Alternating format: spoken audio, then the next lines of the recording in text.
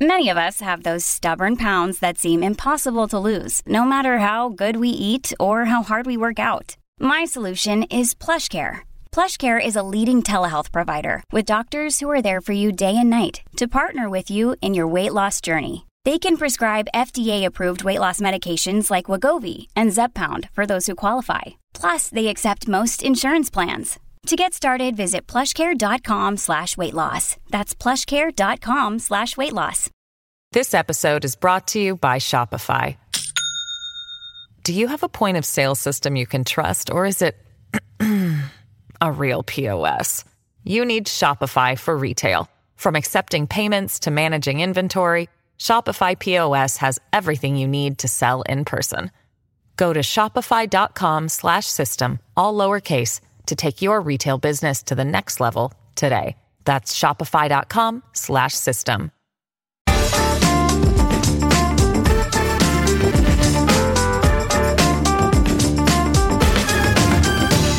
Hello and welcome to Start Your Week from the Bunker with me, Andrew Harrison. It's a big week. Parliament's back in session. Beach bars in Crete are bemoaning the absence of cabinet ministers. And here to flag up what's coming up is our regular panellist, Alex Andreou. Morning, Alex. How are you? Morning, Andrew. I'm all right. Good to hear it. The government is coming back to multiple arguments. The national insurance hike to raise funds for social care and the NHS, the fight on the £20 universal credit raise, which is due to expire, and of course Afghanistan. Opposition on pretty much all of these is weirdly being led by Tories. What sort of a week is Boris Johnson in for, do you think?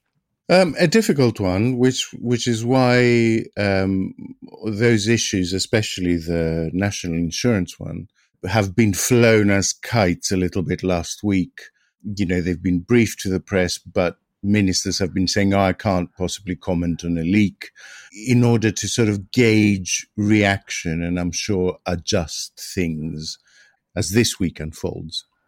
So let's take them one by one. Let's do that national insurance hike first, which is getting all the attention this morning. Johnson is supposed to be announcing an extra $5.5 billion this year for the NHS. As you say, cabinet ministers are privately attacking it for loading the costs onto young people in working age and leaving older voters out. He is explicitly breaking a manifesto pledge here.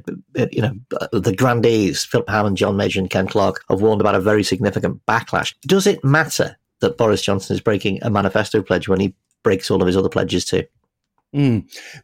Look, can we start by reframing this not as old people versus young people? Because, I mean, that is one generalized way of putting it, but it's not actually entirely fair.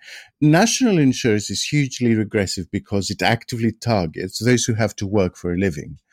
Plenty of older people still work, and plenty of younger people are independently wealthy and don't have to work, or are landlords and derive their income from sort of different sources. So the reason it's regressive is because it targets those who have to work for a living versus those who have other income streams and those who are rich enough to not have to work, whatever age they happen to be. It's also a clear-cut breach of a manifesto pledge. Backbenchers, I think, might feel that gives them the right to rebel over it because they can always point to the manifesto and say, it's not us not supporting the government's program, it's the government changing the program under which it got elected. The Tories may feel that the emergency of the pandemic gives them enough political cover. Against that fact is the money is not being raised to fix something that relates to the pandemic, but social care, which was in trouble before any of this, and about which the Prime Minister said he had a plan ready to go 2 years ago on the steps of Downing Street. So that ready-to-go plan must have included some notion of how it might be funded, right? So how did he plan to fund it before the emergency of the pandemic? We keep being told Brexit would make us richer. We're also being told the economy is bouncing back faster than any other economy, and we're doing very nicely, thank you.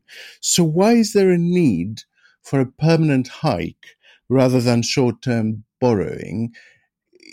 You know, why is this linked to an emergency? And I don't think anyone has made the government really answer those questions.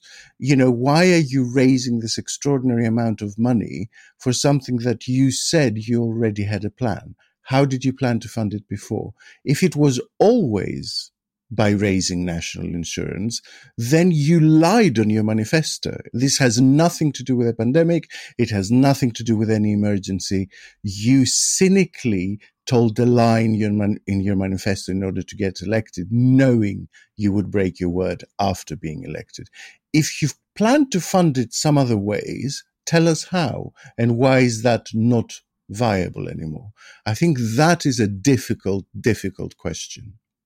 The likes of Rees-Mogg have been linking this to other famous breaches of commitments. George H.W. Bush's infamous "Read my lips, no new taxes." As I say, the opposition to this is coming often from hugely influential Tory sources. Johnson seems to have pissed off even his real boss, The Telegraph. Do you think that, we've sat on this podcast waiting for when is it going to be a lie too far for a very long time.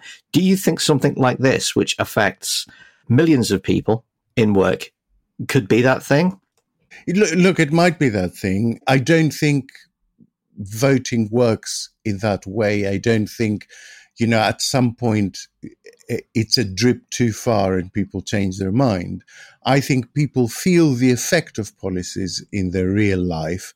And if, the end of the 5 years or whenever the next election is called comes, and they feel they are not better off, they feel they didn't level up, they feel, they were lied to, then that's the basis on which they will make their decision. The opposition coming from Tories is significant, but it is equally significant the fact that Labour have indicated they will not support the government on any of this, because often the government has had to rely on support from the opposition. And that, in many, many ways, disempowers revolt from their backbenches. Because, there's a reason to vote against the government if you think you might win. There is little reason to vote against the government if you know you're going to lose, because then you're just sort of spoiling your relationship with the front bench for no reason whatsoever. But if Labour are not supporting these, then that makes the size of the backbench revolt quite significant. Do you think that this amounts then to kind of the end of the pandemic truce, as it were, with the opposition not opposing particularly vociferously? Yes, I think this week very much signals a return to ordinary politics, and I don't mean that in a condescending way. I mean, we're suddenly talking about tax, we're talking about social care, we're talking about the bread and butter of government policy, instead of exclusively about vaccinations or things like that. And so, yes, I think it's a return to proper government policy, and I think it's a difficult one at that. Around the margins on this, it's revealed lots of sort of interesting, strange oddments about the funding of the NHS and social care. Westminster can't raise national income tax on this because Scotland's got its own powers over income tax. And a large part of the public mistakenly think that social care is free at the point of use like NHS services are, and it just isn't. Do you think that part of these problems go back to people still, after, 60, 70 years, not really understanding that national insurance isn't actually an insurance scheme, that it is just another tax? Well, look, it is an insurance scheme, albeit with a sort of flat thing that you have to pay as well. The problem, I think, actually, I'm going to say, if you look at it more as an insurance scheme, if you look at it more as a pension scheme, then it becomes clear what the problem is. Because the problem is that all the people who are meant to be receiving the benefits of national insurance in their old age, they cannot be covered, which must mean that either we didn't collect enough money from them while they were working, or that money has been mismanaged. So if you were hearing about this and it was some private company involved and its pension scheme had gone belly up, you'd be quite straightforward about who's to blame, right? You would say, you promised these people X, took their money over their entire working life, and now you're unable to provide X, which means you mismanaged it, or it was never viable to start with. It might be useful to ask those questions, because we are at the moment taxing those who have to work for a living, like I said, or proposing to tax them more, in order to fund the care of people who are no longer working, which means that we are not fixing the long-term problem. When the people who are working today will come to be retired, the money that we've collected from them won't be enough to look after them. Like, the extra money we're collecting for them is to pay for something else, Exactly. which is the care of people already retired. Well, it's not an insurance scheme because the revenue is spent. It's not placed in a mythical imaginary pot with your name next to it. It's spent this year. Also, as part of this, is a little extra bit in the ongoing Johnson-Sunak Cold War. Sunak wants the raise explicitly linked to social care so it doesn't get swallowed up by the NHS. Is it likely that he's going to get his way? Probably not. I don't think it's up to him, if I'm honest. I think that will depend on the health secretary and the secretary for the Department of Work and Pensions. So those are the two people who are going to fight the battle for this budget and to try to ring fence it for their own department. So we shall see. Another little sideshow on this is the inklings of a cabinet reshuffle in the autumn, which I think we mentioned last week. Latest hot tip is Raab out at the Foreign Office to be replaced, says The Guardian, by Liz Truss. That is a disgrace. Are you putting any money on that? Let's see what happens, because there is the re-emergence of the notion of vaccine passports this week. Now, why do I mention that? It doesn't seem related to any of this. I think it is. So the idea of vaccine passports had largely gone away, and the idea of a reshuffle had gone completely quiet, really, for weeks. I hadn't heard anything about a reshuffle, actually, for months, since the beginning of summer. So at the moment, the government is facing difficulty about a big piece of legislation, like raising national insurance. Suddenly, these things emerge, one of which becomes a bargaining chip with backbenchers, vaccine passports, because we know they hate them, and one of which becomes a bargaining chip with frontbenchers like Jacob Rees-Mogg, which is the reshuffle. And my notion is that these things have re-emerged purely so that the government has a little bit of leeway to make deals with people, to say, look, if you support this national insurance thing, we'll junk the vaccine passports bit, and to make ministers' spines stiffen up a little bit by saying, there's a reshuffle coming. Are you sure you want to be briefing the media against our policy? I take it very seriously, but I don't think it's about what they say it is. This episode is brought to you by Shopify. Do you have a point of sale system you can trust, or is it a real POS? You need Shopify for retail. From accepting payments to managing inventory, Shopify POS has everything you need to sell in person. Go to shopify.com/system, all lowercase, to take your retail business to the next level today. That's shopify.com/system. Let's talk about that vaccine passport for a minute. The Nighttime Industries Association say they could cripple the industry and actually put clubs at risk of discrimination cases if they refuse admission for a lack of a vaccine passport. Setting aside the Machiavellian aspect that you've just described, if we imagine that it actually is a real policy and names Andreou has committed the government to it, has enough preparation gone into selling this to the public, do you think? Will young people in particular wear it? The problem is that the general attitude towards COVID is relaxing. And so the things that may have been palatable and doable during a period where the public feels a genuine sense of emergency will not fly now. Obviously, this is not statistically significant, but being on public transport in the last week, there is a marked difference in the number of people wearing a mask, in the way people pack into train carriages. People are visibly much more relaxed about the pandemic. to try and force them into a vaccine passport situation when they are becoming so much more relaxed about the pandemic, I think will be a problem for the government. But like I said, I don't think it's a serious proposal. Does the government have a handle on this? They seem to be simply ignoring it. No, they have zero handle on this, and the police are ignoring it. And I don't know why. It breaches several of the regulations that were introduced about the pandemic. There was a sort of vaccine bus outside Victoria Station last week, and there were people leafleting those waiting in the queue with just outrageous lies on leaflets that this is going to kill you, and, you know, more people die from the vaccine than COVID-19. I mean, nonsense, absolute nonsense. And the police were there. There were 2 policemen there, and they were doing nothing about it.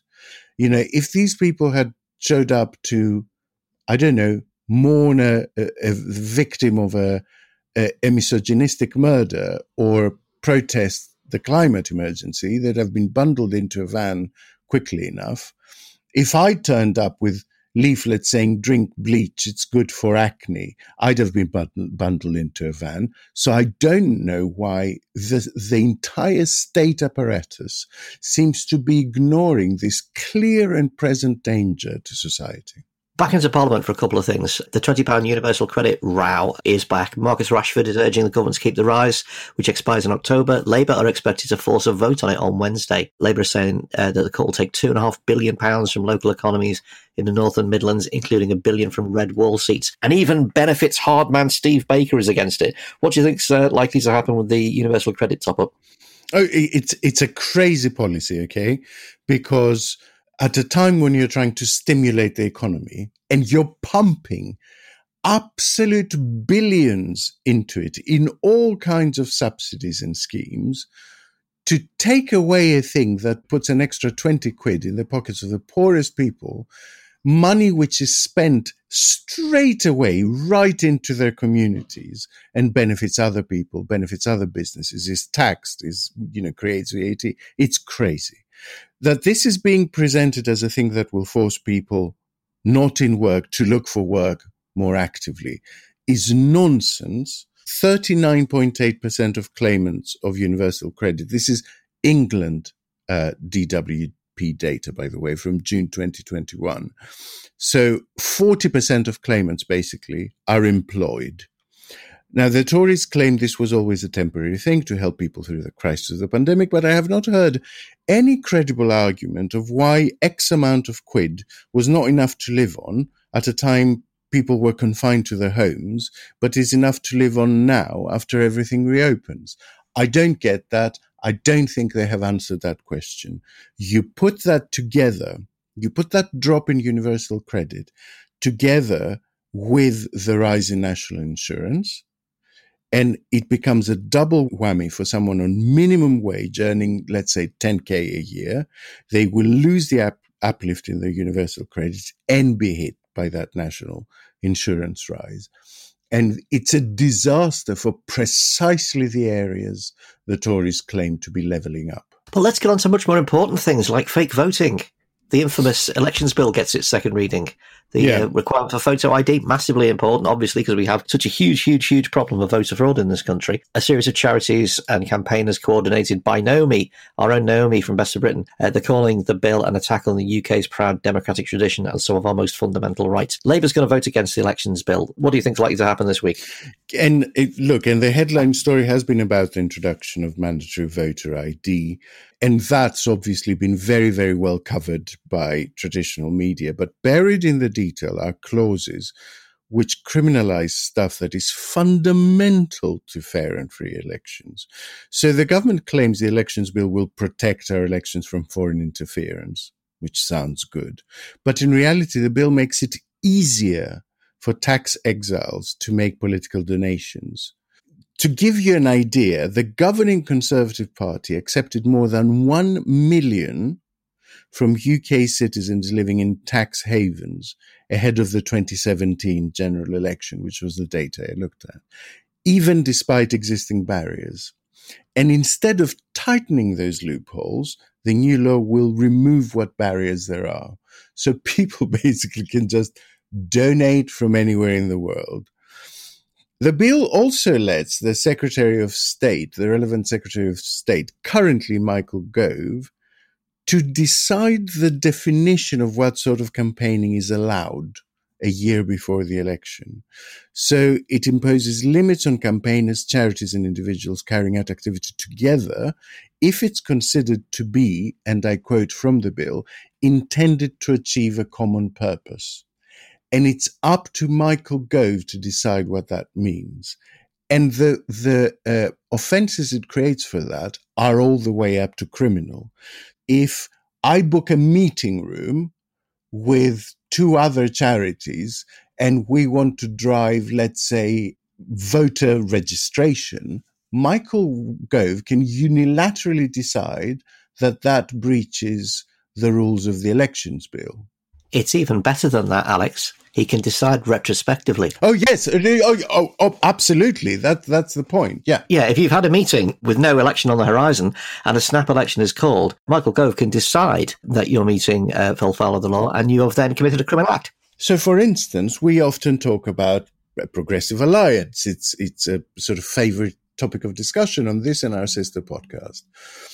Is me trying to encourage other people to vote in a particular way on social media, is that campaigning which is intended to achieve a common purpose? It seems to me it is. Well, I mean, obviously the elections bill is going to be a huge one for the autumn. We will be keeping an eye on this. A couple of other things to look out for this week before we wrap up. Obviously, it will be impossible to miss the 20th anniversary of 9/11, and we'll be discussing that in the panel show. It could not be happening at a more dismal and embarrassing time in the light of Afghanistan. Do you expect politicians to simply steer clear of this? Yes, I think there is a sense that the West has lost this one. And there is a sense that I think people should be left to lick their own wounds. I don't think anyone's claiming, the intervention was a huge success, other than its very original aims and its very original intervention in Afghanistan. I think the nation building that was meant to follow has gone disastrously badly wrong, because what was built proved to be unarguably a house of cards that collapsed the moment military presence from the West was not there to support it. And so I think it will be a time of somber reflection and a time maybe to begin to look at the existence of radicalism in our own societies.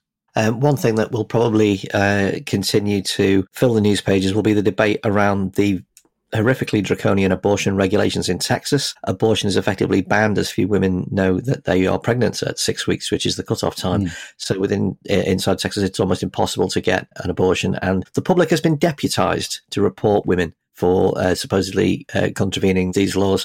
It's led to the terms Texas Taliban and Time to Mess with Texas appearing, and other states are expected to adopt similar Gilead-style measures in a run-up to a challenge to Roe versus Wade. Sonia Sotomayor, the dissenting judge in that, the dissenting opinion in that Supreme Court decision, described it as a breathtaking act of defiance of the Constitution. And I think she's right, because it essentially says that women are not worth the protection of federal law. Incidentally, I'm not sure it's a smart thing.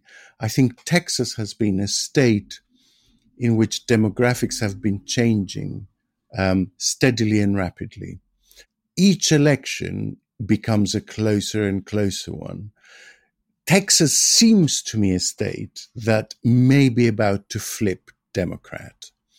And the introduction of legislation like this, I think, is going to do the Republicans a lot of damage, because it will basically, it has the potential to unite half the electorate in that state to just say no to them. So the midterm elections will be interesting to watch in Texas. I don't know if they're probably electing some Congress people and some senators. I saw a great cartoon flying around at the weekend that said, "Welcome to Texas, where viruses have reproductive rights and women don't." That is bitterly, bitterly awful, isn't it? Now, to wrap up, I know you wanted to talk about the really, really, really big issue of the week. Will Brillo return to GBB's? Andrew Neil went absent from GB News after only 2 weeks in its sporadically lit studio. Is he coming back, Alex? He's sitting there desperate. Someone remarked really beautifully that Andrew Neil is now in the 3rd month of his 2-week holiday. We should make a Where's Brillo cartoon with, a huge crowd with Andrew Neil hiding in it. I don't know and I don't care, to be honest. The one thing that riled me over the weekend is a sort of concerted effort from fellow journalists, especially former colleagues at the BBC, to say, oh, but, poor Andrew, he's a terrific journalist, as if, he's some naive babe that wandered into the wrong part of town by accident and was beset by fascists. I'm sorry, but that's nonsense. GB News had a really explicit agenda from its inception, which was to make money out of division. That's what it was set up to do. It advertised this fact, and it had Andrew Neil attached from the very start. So he took a business risk, and he stood to make a whole load of money if this had gone right.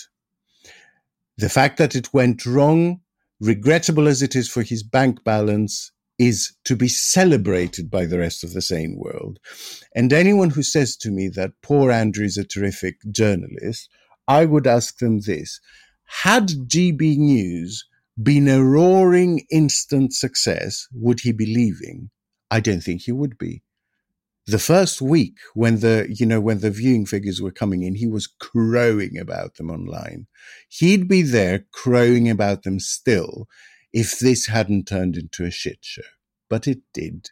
He's a mercenary. He's a mercenary distancing himself from a failure. It's what they do.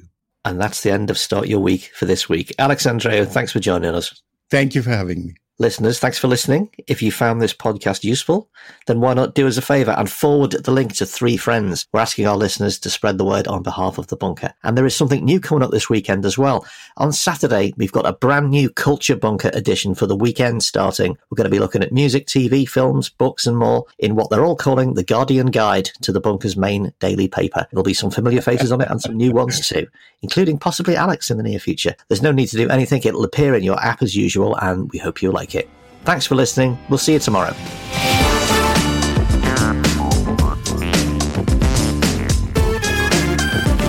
The Bunker Daily was produced and presented by Andrew Harrison. The assistant producers were Jacob Archbold and Jelena Sofronijevic, and audio production was by me, Alex Rees. Theme tune by Kenny Dickinson. The Bunker is a Podmasters production.